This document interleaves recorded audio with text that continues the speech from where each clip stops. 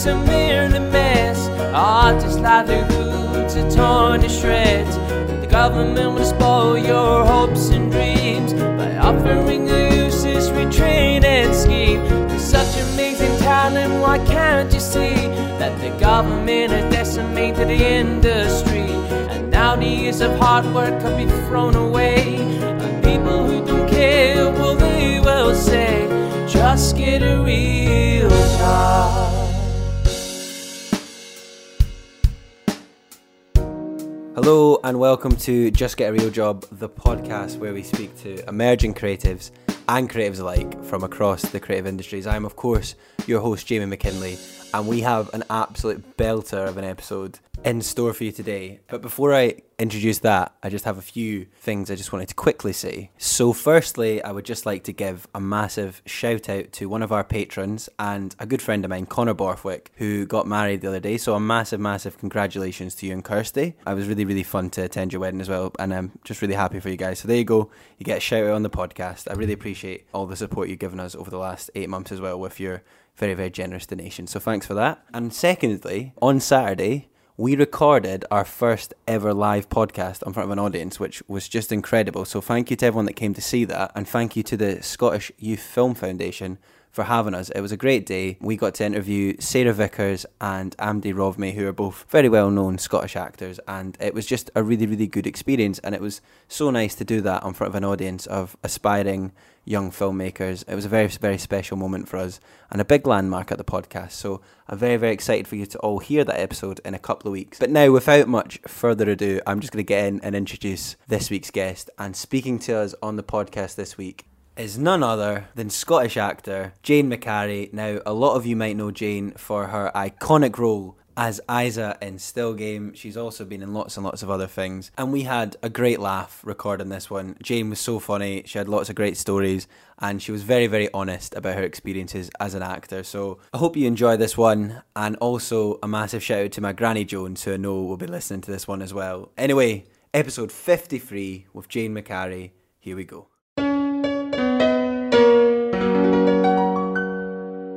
Hi, Jane. Thank you very much for coming on the podcast. Really much appreciated. That's a pleasure, Jamie. You're technically the first person I've had on that's actually family as well, which is a it's a first. That's right. I know I just said that to you. You've got your granddad's chin and dimple, same as me. I know, we've got the same. It's great. Well, I mean, some of our listeners might know you already, obviously. You're probably best known for playing Isa in Still Game, or you're on Me Too. Is it Granny Jean as well, which I remember my little brother watched? I think that's the name. Granny Murray, that's Granny right. Murray, that's the one, yeah. That's right. See, I was too old for it, but I remember my little brother watching it, so I vaguely remember. It's an unfortunate title now, Jamie. I know, I was thinking that doing my research of all my... I know. Just don't put a hashtag in front of it. Just keep it at Me Too. Keep it, yes. But sort of just to cast your mind a long way back, the sort of first question I ask all the guests in the podcast is like, do you remember like what your sort of earliest creative memory is? So do you remember when you first sort of thought you might want to be an actor, or just the first time you were creative as a child? I think probably I do remember. I always loved like doing dancing shows and things, and I was terrible at dancing. But, I remember waving out to the audience, and I remember being excited about the audience being there. And then when I was maybe about 8, I was Jiminy Cricket in Pinocchio. And I remember Clark Crosby, God be good to him, who was playing Pinocchio, and he had this big nose on an elastic. And I remember when I was singing, always let your conscience be your guide. And I was waggling my finger, and I accidentally knocked his nose off. So it was coming out the side of his face. And I remember, this is weird, I remember it got a laugh from the audience. And I went, oh, and so Clark put his nose back on straight again. And then I waited till later on. And the second time I did it deliberately because I knew it would get a laugh. And I remember them minxing, and Clark went off crying. It was a shame. But he's probably traumatized for life. But I remember the power and the excitement of feeling that, I don't know, it's like almost like the control of knowing if I do this, it'll get this response, and feeling that laugh gave me such a buzz. So I do remember that actually. Yeah, and you were I think 8. that was a kind of turning point. About 8, I think, yeah. Yeah. And I think that was a turning point for thinking, I really enjoy this, but not really knowing, nobody in the family, nobody that I knew really had that kind of career. So I didn't know how that was possible. At school, doing school shows and things, but still not really knowing, nobody could help you. They just kept saying, but what do you really want to be? Would you not fancy social work? And everything was always trying to, yeah, that's really great, but, and fair enough. But then I played in a band called Hyperactive.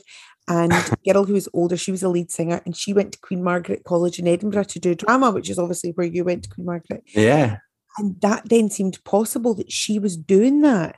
So I thought, oh, I'm going to apply for that too. So I left school, I did a year at Clydebank College, which was great fun, really, really fun. And I remember we were doing Once a Catholic. God forgive me, I stole the nun's outfit and raised money in Clydebank Shopping Centre with a can, and then took that money and went out to the dancing that night. That was really, really illegal as well. Really poor behaviour. I was only 17, but still, a 17-year-old did that, I would be so angry. Anyway, so that was fun. Then I went to Queen Margaret, and then from then just kind of got work. Yeah. Well, you're the people at Queen Margaret, I meant to say as well before I start, like they really like push that you went there a lot. You come up a lot in classes. They always mention some of the people that were at the uni, and you're one of the names that always come up. Well, people that did a lot better than me, actually. Ashley Jensen, she did super well, and she's been in tons of stuff. And also, oh no, he's a few years below me. There's been loads of people actually that have done really well, and he's been amazing. He was the guy, the guy in Rome, the blonde hair, and he's in Grey's Anatomy, and what was his name? Just going right out of my head. I can't remember. I know the face. Incredibly well. Yeah. It's a good. I mean, it's obviously became a uni and stuff when I was there, but I mean, it's a good school, and we'd had a few people on the podcast that went there as well. So yeah, massive shout out to them as well, Queen Margaret. Oh yeah. I know. I think Mark and I, like, we've done well just kind of in Scotland, but I think we were kind of more like ordinary. We were the Ouija's that were always carrying on, and we were sort of different. So I think maybe Ashley was far more driven and sort of a kind of different mindset. Oh, that's so annoying that his name's going out my head. Oh, that's fine. If I remember later, I'll put a wee interlude and I know, because that's right, because he is really talented. He's fabulous. Yeah. He's done well. Oh my God, that's him now. He's directed and everything. Hello, it's Future Jamie here. Just to quickly say that the name of the actor neither me or Jane could remember was Kevin McKidd. And an extra little bonus fact for y'all, he also played Tommy in Trainspotting, which I did not realise. So there you go. Yeah. So yeah, it was. I really enjoyed it. There's a guy there called Clive Perry, and he was cruel and he was brutal. But oh my God, he knew his stuff. And he used to run Pitlochry Festival Theatre as well. So not long after I left drama school, I got a job at Pitlochry. And funnily enough, I've just done the season there as well. I've just finished this year too. So it's like, right back round. And he got me into Pitlochry. And I remember I got a week's work while I was at Pitlochry, while we were rehearsing, and it was with the comedy unit, and it was to do a thing called Pulp Video. Now, Pulp Video, we only did one series, and this was just a pilot to see how it would go. And I'd signed up to do 9 months at Pitlochry, and he said to me, no, I'll let you out the contract. You cannot lose this week. And I said, but Clive, I need the money. And I loved it at Pitlochry. I loved it this year too. And I said, no, I'm not giving up 9 months work for a week. And he went, yes, you are, because that week could change your life. And that week we did the pilot for Pulp Video. Ford, Kiernan, Greg Hemphill were in Pulp Video, Julian Immel, Gavin Mitchell, all those people. Ronnie and Kona had a wee bit in it. Parrot, there was loads of people, Fred McCauley, tons. And that tiny wee job, which I thought was nothing, opened so many doors. So he was right, actually. That then led to loads of different jobs with Comedy Unit. And then that led to, we did a series of Pulp Video, and then I did Tune the Fat radio shows, and then we did Still Game. And that's how that came about, that mentally, that little one thing like that can like lead on. You never know, like if little decisions, because you might have thought of stay at Pitlochry for those 9 months, and you never know, that could have worked out as well. But it might never have led on to like the opportunities you got. That's right, and I did manage to do both, which was brilliant. But even the fact that he was so good, and I don't think he would have let me out the contract if I'd been an actor he didn't know, but because I'd been at drama school with him, and his experience, he knew that a tiny wee job like that could just make all the difference. And in fact, I've just been working with a guy called Alex Ferns doing an Amazon job. He was my husband, and he was Trevor the baddie in EastEnders years ago, but he's done hundreds of stuff. Yeah. And he did loads of stuff, loads of West End stuff. Then up here, he was in River City a wee bit as well. And then he went for the audition for Chernobyl. It wasn't a huge part, but it was a significant part. And again, from that one thing, it's just like, you know, I can't compare what I've done up here. You know, still gave me some, it's been great and all of that. I can't compare. Like, but with him getting the Chernobyl, then both, he's got Batman and, you know, massive stuff, Star Wars. And so, you know, but he would never think just going in for that one wee audition would completely transform his life and his career. And it doesn't even need to be in film and theatre, whatever in life, you know, you should take every opportunity that comes your way, because if it's a job doing anything, you might meet somebody that you love and it's a lifelong friend.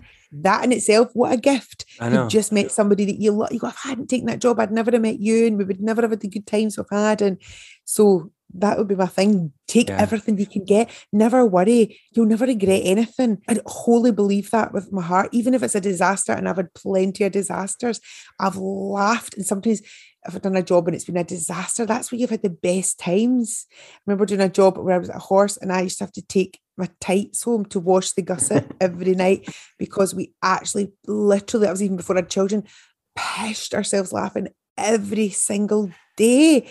And it's like, you can't buy that joy. It's the best ever. It makes it worth doing it. Yeah, that's great for you know, younger actors that maybe listen to the podcast, and just younger people in general in the industry to hear, because it's all, I mean, you've got to make it a laugh. It can be a difficult profession to be in the creative industries. So if it's not a laugh, then you probably go a bit mad as well, to be honest. Absolutely. It is hard work and long hours, and it's difficult because you don't know when you're getting work. And, you know, you have to be able to be flexible. Just about everybody I know has been working, doing all sorts of jobs to survive through, you know, COVID and lockdown and things. And, you know, it is difficult, because especially if you're in a job where you get a wee bit of fame and recognition, and then you get nothing again. What are you supposed to do? Not eat, not pay your bills? No, you go and do whatever job you can.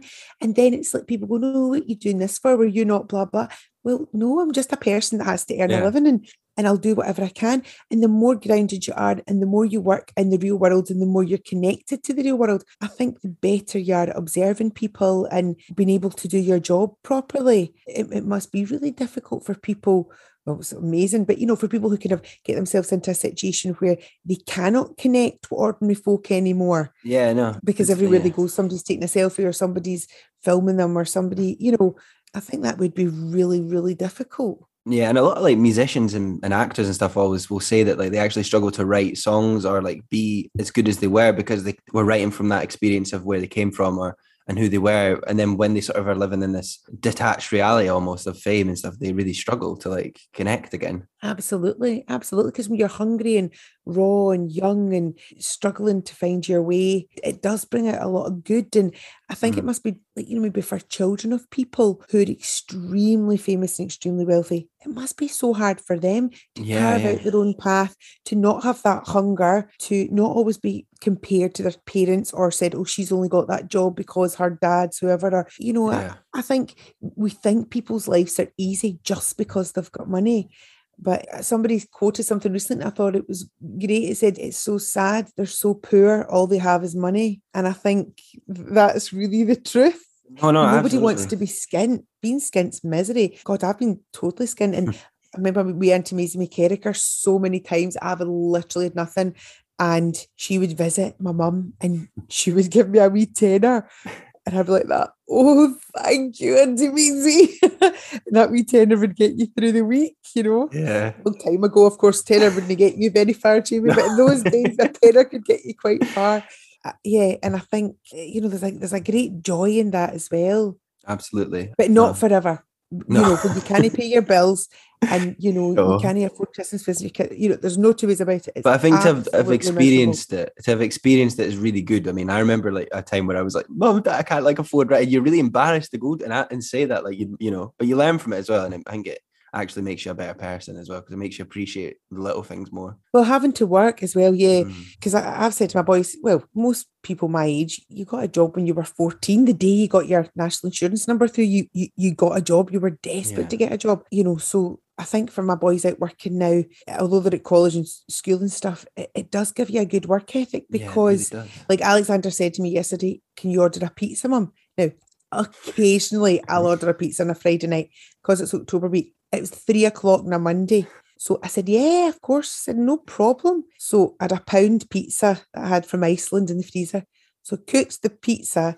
Then I rang the bell and I said to him, that's the pizza here. Oh my God. And then I put the pizza on a plate on the doorstep. And he went down and he went, is this a joke, Mum? I'm like, no, it's not a joke. That's it. What is it? It's a Monday afternoon. Eat it or don't eat it. I don't care. But there's no chance. And, Brilliant. Because he's earning and he's working hard for a tenner, all of a sudden, him paying for it is quite hard. He's worked hard for a full hour. Whereas when it was me buying it, it's nothing, Mum. Friday night, can we have a pizza? Yeah, we can have a pizza at £1 and that'll do you.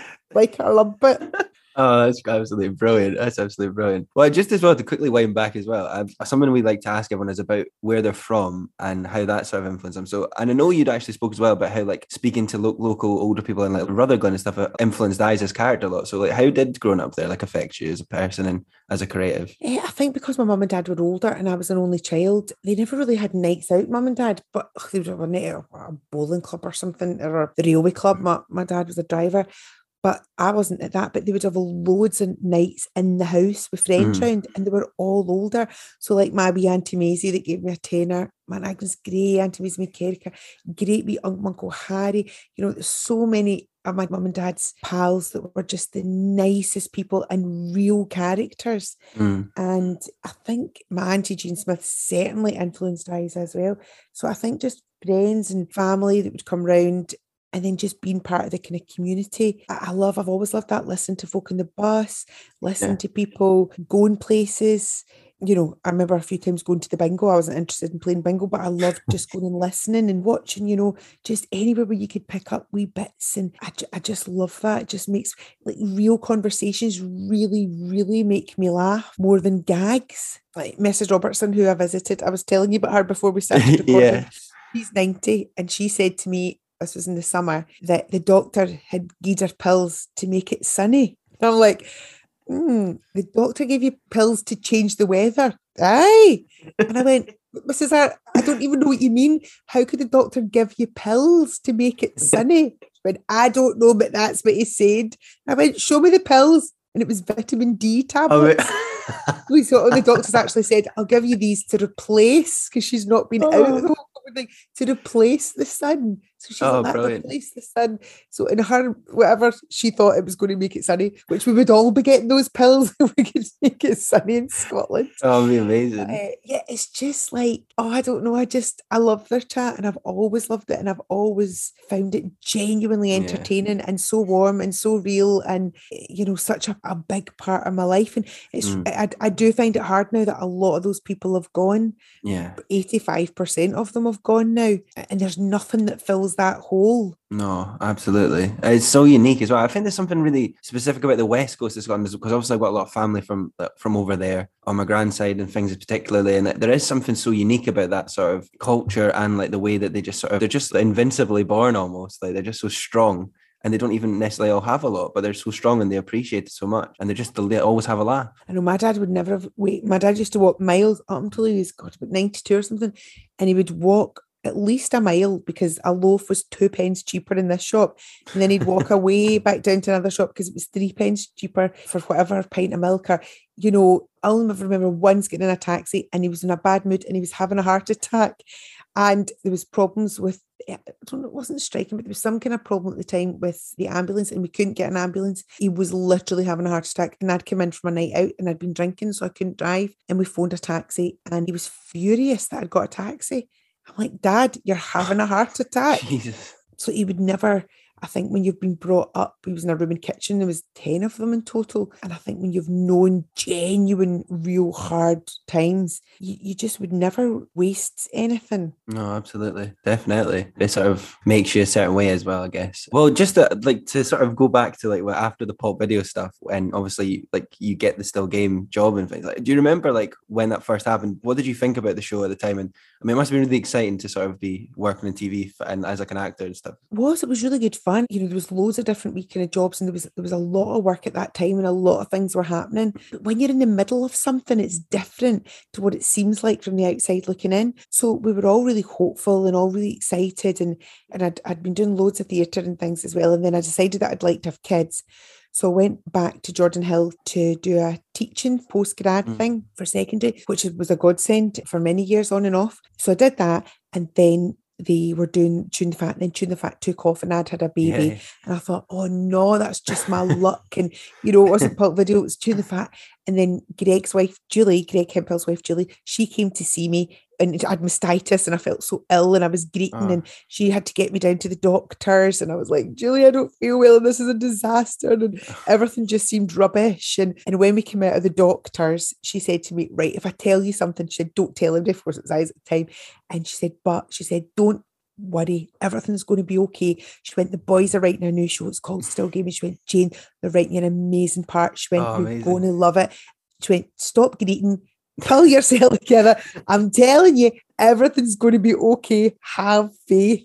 And then it was. So, but she really made a difference that day, because it was like when you've had a baby and you're feeling really low and you're not sleeping and it just everything seemed rubbish. You know, not that it wasn't amazing to have this gorgeous wee baby. That sounds terrible, because he's just, you know, the boys, of course, are the absolute joy in your life. But at that moment, when you've literally had 1 hour sleep for about 4 weeks in a row, and you just can't even get to clean your teeth or wash your hair, but the baby's crying, and everything just seemed so bleak. But anyway, it all turned around. Yeah, it worked out pretty well. Whatever.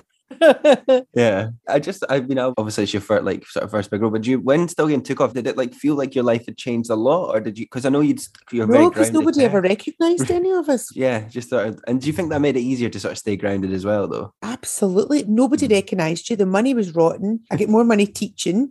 So no, nothing changed. Nothing changed. Yeah. A lot of people talk about that though, and they do something where they're not knowing, but they actually prefer it because they get to do the work, but then they're also like, you know, they can kind of have a normal life, which is interesting. Yeah, absolutely. No, that was a good thing. I mean, people have been lovely, and I never mind people coming up and chatting and things. It's great, but you know, it was a joy because the boys were young, and then I did the Granny Murray Me Too thing, and that was kind of a bit more recognisable, especially because I had the boys.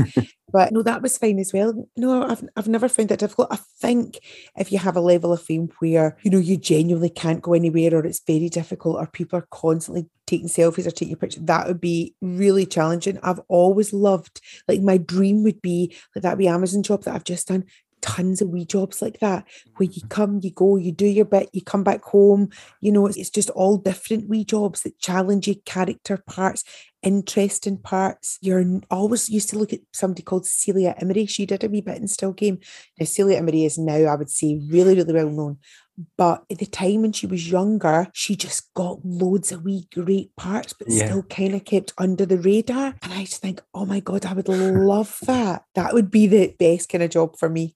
Just getting to do, like, go and meet new people each time and do little things and get into, that's I can see the appeal of that. Absolutely. Yeah, that's good. Well, I know a couple of questions just on the Still Game thing, which one of them is like, do you have a favourite episode of Still Game that stands out to you? No, not really, because I think when you're in the inside, again, it's like, it's filmed, it's called multi-episodic, which you'll obviously know about that, but maybe not everybody listening will. So you would film all the shop in 1 week, and then all the pub in a week or 10 days.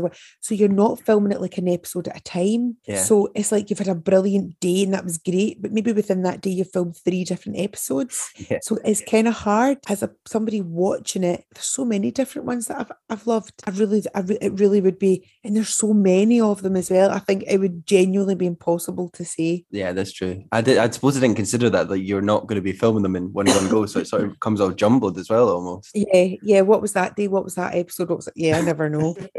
I know, and it was, I think some of it was a long time ago as well, to be fair. Oh, like, God, yeah, nearly 20 years ago. Yeah, probably 20 years ago, actually. Yeah. You might not know it, but there is a code to being a gabshite. Births, deaths, cheating, drink problems. That's all gossip. Surprise birthday presents are secret. Immune. Good. What's keeping you, Jack? Victor, I know something you don't know. For God's sake, Isa. Did I say anything about Victor's birthday? No. What's this? Nothing. Doesn't sound like nothing. It's no nothing. It's a good thing. Will you shut your hole? Oh, come on. You know I don't like surprises. What's going on? What's going on? I am sailing.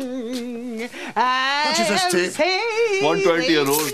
Well, another thing I was reading when I was researching for our conversation today was about like the hydro shows and how, like you said, that was one of the best moments of your career when you're like looking out at the audience and stuff. Yeah. There's no question about that. There's several moments really stick in my head that I absolutely loved about the hydros. But the best ever was Sanjay night at the poop deck at the end. So the whole show was finished, and it's like, there's always a post-sig and still game. So after the credits, and then there's always a wee bit. So that was it. The curtains were taking our bows, and then we had to run up these tiny wee stairs and go onto the top of the poop deck. So we only had half a dozen lines, but you couldn't even say your lines for people screaming. Like you could feel it in your chest, your body. Everybody screaming. And to not laugh as well when people are doing it, because it was just like, oh my God, this blew your mind. It was just so exciting. And then I was supposed to be like feeling like Beyonce with the wind, and it was like the Titanic, and it was do. So, and there I was in this most wonderful romantic moment with a wind machine in my face. I had to say, my eyes are bone dry. And then Sanj got me this gorgeous picture, and it's like the ship with my eyes are bone dry on it. I've got it up. It's like, I'm so glad he got me that, because the memory of that show and that moment particularly, he used to hold on to me from behind, because he used to have to try and push me up to stand up, and that was the thing that I couldn't quite manage to get up, and he would be gripping onto me, and we were literally holding on to each other for grim death, just thinking, oh my God. Oh, I wish I could bottle that, but I'll never forget how wonderful that was. I'll always be grateful to Ford and Greg for that.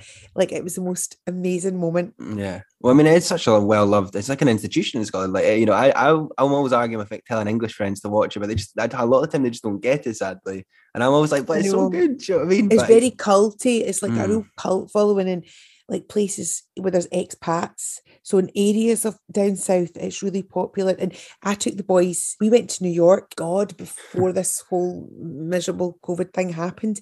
So we just finished the hydro, and I'd always wanted to take them. And it was my 50th birthday the following year. So it was my 49th. And I went, let's go for my 49th. I mean, imagine we'd never got that was very good forward planning, that. Yeah, my 50th birthday, literally, friends came and stood at the gate and would put a present on the doorstep and leave. Couldn't even have them in my house on my 50th birthday. It was so rubbish. But anyway, and we went to New York, and this policeman met us in New York, and their precinct and used to have a still game night every Thursday. Oh, amazing. And they took us all around New York and showed us like all the different places and all the places where you wouldn't normally get to see, and told us stories about things that happened here or things that happened there. And it was like, and they were all still game daft. And it was because there was some ex-Scots that had gone over and were working, and they'd got the Irish folk into it, and then they'd got the sort of proper New Yorkers into it. And they used to like dress up and everything as the characters. It was bizarre. So wow, it was just so wild being in New York and getting spoiled because of still game. It was fabulous though. Yeah. Well, me and my old colleagues owe you and the rest of the still game team like so much, because when I worked as a carer for years, we had a really challenging guy. And the only way we could get him to behave or not go mental was just we put still game on all day and he would just watch it. But you could get to a point where you saw the same episode so many times. I mean, I think it's so rewatchable to me personally, so I didn't mind it, but it was honestly just watch it all day. Just like... I know, it's weird, that isn't it? It's weird. It is. I think it is strange how people do watch it over and over, and maybe see every night going to bed they'll watch a wee episode, and I don't know how long that'll last for, but it's a real privilege to have been part of that show. And I do feel really proud of, not me, but like the boys and it's 20 years. Yes, there was break in between, we weren't always together, but I do think of them as my family. And I can't remember who said this. Was it Gavin or Stange or somebody? When we were doing the hydro, it was like being in a band. Nobody else knows how that feels. And it was such a risk, that first hydro. It could have been a total disaster doing a show in a venue like that. So it was really brave to do it for Ford and Greg. to do that. And like to hear the when we were backstage, it was so loud, it was so exciting. And I remember saying to Mark, oh my God, Mark, what if I forget? What if I, which I've never felt before. And Mark went, Jane, it doesn't matter. We can do anything in these clothes. You know this woman, and I thought, yeah, good. We know these people inside and out. I've never felt so comfortable. I almost feel like it's just me now being Isa. There's hardly, it really is. And it was just, every character that came out, everybody went mental. You couldn't even speak for ages. It was so good. Yeah. But nothing can last forever, and it's right that it comes to an end. No, and the ending was incredible. It was incredible. Like, I mean, I was very emotional watching that. I thought it was I loved the end, how they ended it. Yeah, because that's what happens. That's what happened to my mum. That's what happened to my dad. Yeah. That's what happened to Aunt Agnes, Aunt Maisie, Aunt Jean. Every one of them, they faded away. They gradually. In fact, a doctor said to me recently, that you stop being able to digest food properly. So you don't really want to eat because you can't digest it properly. So you're already usually by that point quite thin, and you don't eat, your body starts to shut down and you kind of fade away. And so I think it was just lovely that that's what we did.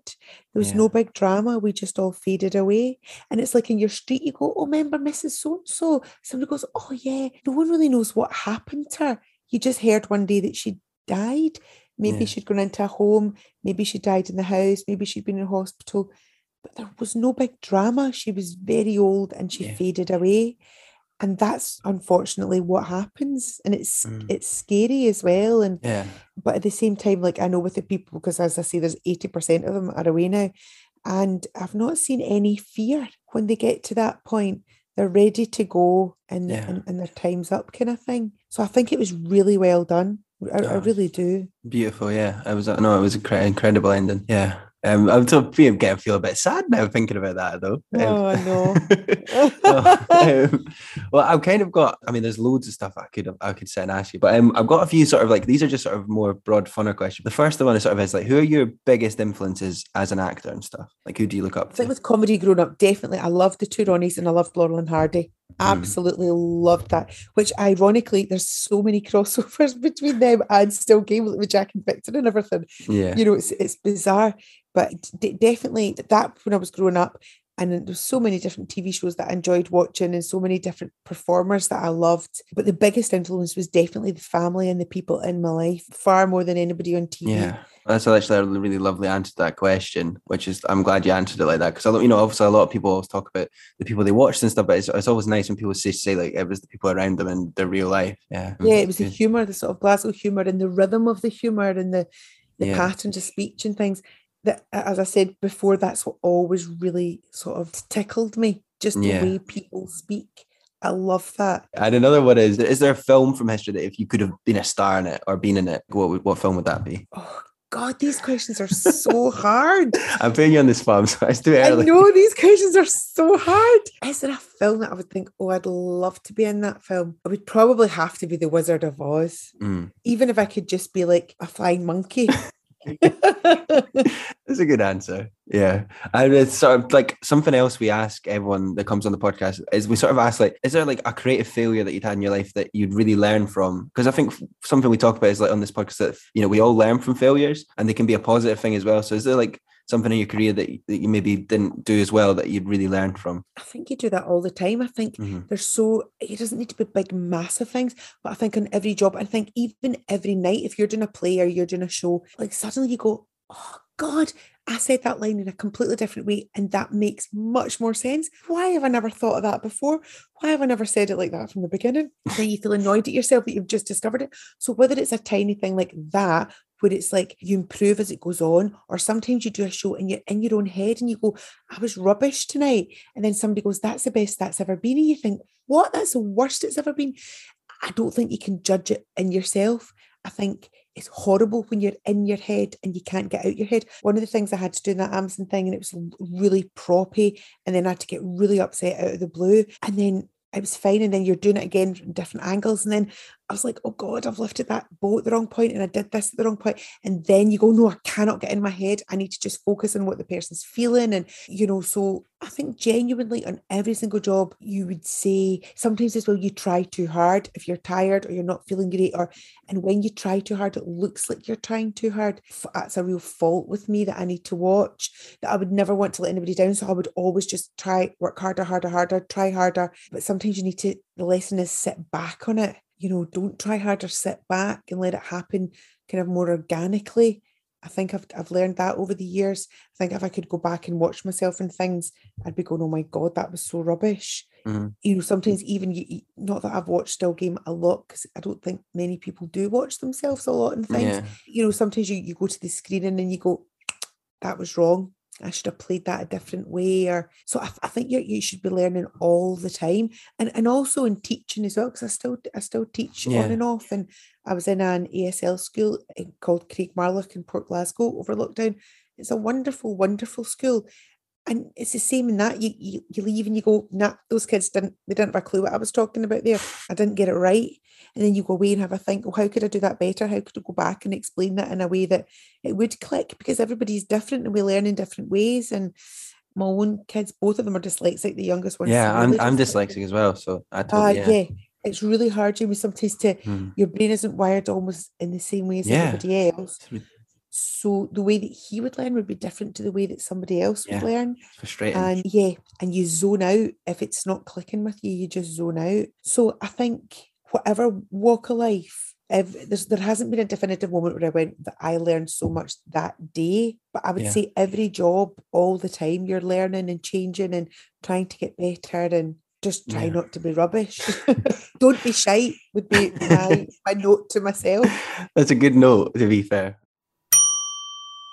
Hello, it's JB here. You may have heard this advert several times before, but if not, this is basically just me taking a minute to remind you guys that if you're enjoying the podcast, there are a number of things you can do to help us keep growing. Now, as many of you might be aware, the podcasting landscape is incredibly saturated, and I mean, there's lots of podcasts. We all love podcasts, but it's very difficult for independent podcasts like us to sometimes break through and to be noticed. So doing things like sharing us on social media, word of mouth, and just telling friends and family to listen, or even leaving us a little 5-star review on places like Apple Podcasts and Google Podcasts go so far in helping us to keep growing. Me and Elliot adore this podcast. We love making this podcast. So if you're able to help in any way by doing something like that, we'd be incredibly grateful. Not just for our podcast, but if you love any independent podcasts, please try and give them a wee share or give them a review, because it goes so far. Another thing you can do if you enjoy the podcast as well, and we appreciate that this is a very difficult time, but if you're enjoying this podcast and you want to help us, you can donate as little or as much as you like to our Patreon page, and you can do that by going to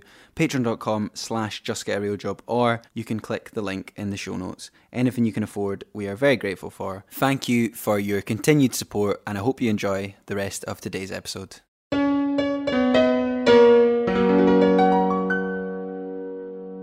And this is another quick question before I wrap up and end the last sort of two questions of the podcast. But do you have a favourite character that you'd ever had to play that, apart from Isa? Like, is there anything else you'd play, a character you played that you really loved? I've loved every single character, and I know that sounds really and rubbish, but I think if you don't find a way to connect and love that character, obviously Isa's different because I know the bones of her and I've played her for so long. The Granny Murray character as well was great fun because you're doing it every day and it's long hours. But I think whatever character you play, you need to find a way to really enjoy that person.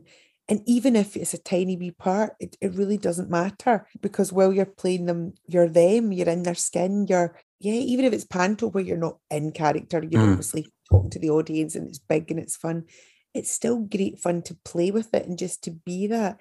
I did a couple of wee different plays I've done actually with the Rapture Theatre Company, and Michael Evans, he really was a good guy. He died this year, which was very young. It was really sad. And he used to give me opportunities to be in shows where nobody else would have been brave enough to cast me, because he would see, oh, you're Isa, you're comedy, you're in a box, you're this. And he would go, no, I'll give you a part. And it would be in, a Neil Simon play or, whatever, all different really interesting projects.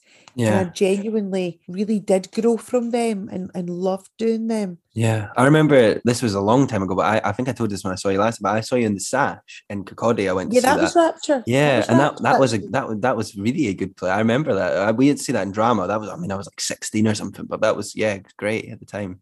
That was really interesting. That was again, and it was really interesting. And I think it is brave when somebody says, well, we'll not just give you sort of a big, colourful older woman, to play. We'll give you something that's completely different. Yeah, so really, really sad about Michael, actually, because there's nobody else who tours like a lot of the work that he did was kind of classic plays. Nobody else tours that. You might be able to go and see that at the Sits or the Theatre Royal, but it's not coming to your area, to your community. Yeah. And he did give schools and kids and everybody opportunities to see things that you wouldn't normally get to see. And some of in fact, all of the actors that I worked with Michael were absolutely top notch. Yeah. No, it's very important for communities to get to see stuff like that as well. So that is a shame. Hopefully, it continues to tour and stuff. Yeah, I think his partner, Lynn, is going to try to keep going. I think she's been doing lunchtime theatre, and I think next year, yes, I'm saying I think she is going to keep it going. So hopefully that will continue because it really was worthwhile. Yeah, absolutely. Just get a real job. Well, we've got two more questions for you. I really appreciate your time, Jane. But one of the other questions we ask everyone, it's sort of the name of the podcast, this whole idea, just get a real job. But what's the sort of worst part-time job or worst real job you'd ever had to work in your career to sort of support yourself as an actor or an artist or stuff like that? Some of the teaching jobs I've done have been pretty tough. Some of them have been, but I've always enjoyed the people I've worked with and I've always had a carry on. So I couldn't really say that was bad because on the whole, mostly that's been good. Even before I went to drama school, I worked in a shoe shop and that was quite hard going. It was men's shoes, which is always easier than the ladies' shoes. But I remember if you sold a fancy, which was the spray, like the leather spray or the suede spray, you would get a bonus. And I remember I was so green, I was so naive. And there's this other older woman and she used to say to me, don't worry, I'll take your bonuses to the till. And then at the end of the month, she'd taken all the money for it. She'd taken all the credit and she got all the bonuses from the fan. Oh, no. I remember I was so shocked. I remember my dad said, I'm glad that's a lesson in life. Trust nobody, because I was so naive. She was away up the stairs. I'll take for you. Take the money. And I used to arrange, God forgive me.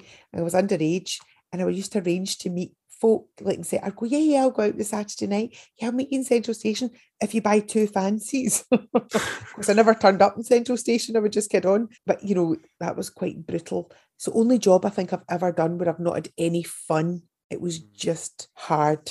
Yeah. But I feel like you're the sort of person, you probably bring fun to any job, as you were saying. Certainly would bring carry on. Certainly would be. I certainly would be inappropriate and having a laugh. I just love that your dad said that to you as well, but it's just very it's a certain type of West Coast that they're just you learn not to be naive, do you know what I mean? Oh, that's right. You've learned your lesson. Trust navy. That's a good. I suppose that was the job that I enjoyed the least. Every other job, there's been plenty of fun to be had. And I've been so lucky because of the boys that I've worked with, like the boys in Still Game, and it was so much fun. And even that Amazon job that I just did there, like the guys on that were so good. Yeah. And it was just in Pitlochry, Colin McCready and I were at Pitlochry. Colin, he was in Taggart for years, but he's done loads of stuff as well. And we've done tons of jobs together. And the whole cast, Ali Waugh and everybody. In fact, there was a lovely thing because there was a guy called Connor Going who was in the show and he was young. He was so nice. And he started going out with the stage manager and she was called Dana Cumming. So we were like, if they got married, can you imagine going to the wedding and you walk in and people say, are you coming or going? So I really, really hope that relationship lasts. Yeah. But everybody in Pitlochry, the directors, and it was just magical. And we only had 2 days of heavy rain in the whole season. We did everything outside. And it was just like fairy lights and joy and laughter. And, and you think, geez, Louise. Well, I'm 51 now. I was 50 in the summer. But you think, life just doesn't get any better. You're dressing up, carrying on, doing a show with your pals.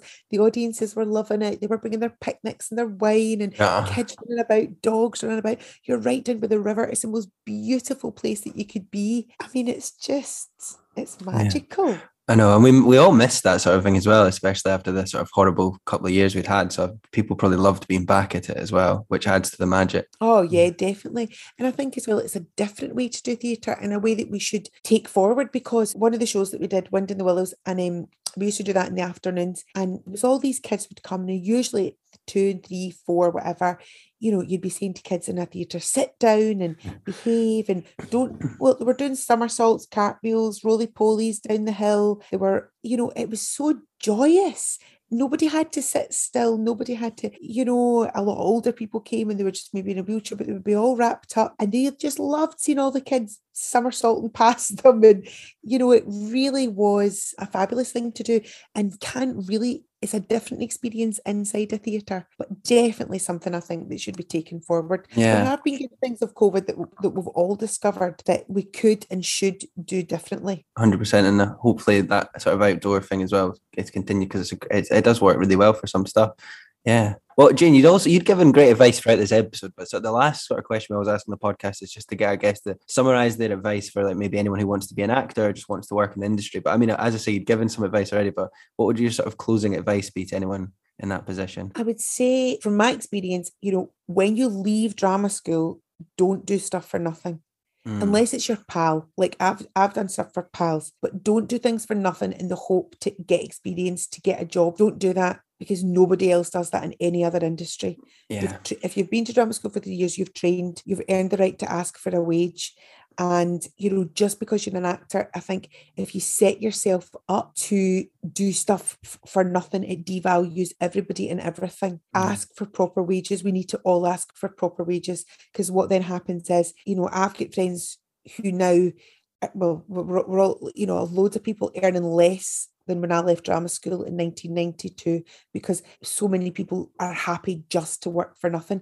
That's great if you've got rich parents or whatever, but not all of us have that. And you need to respect yourself and your profession and other people.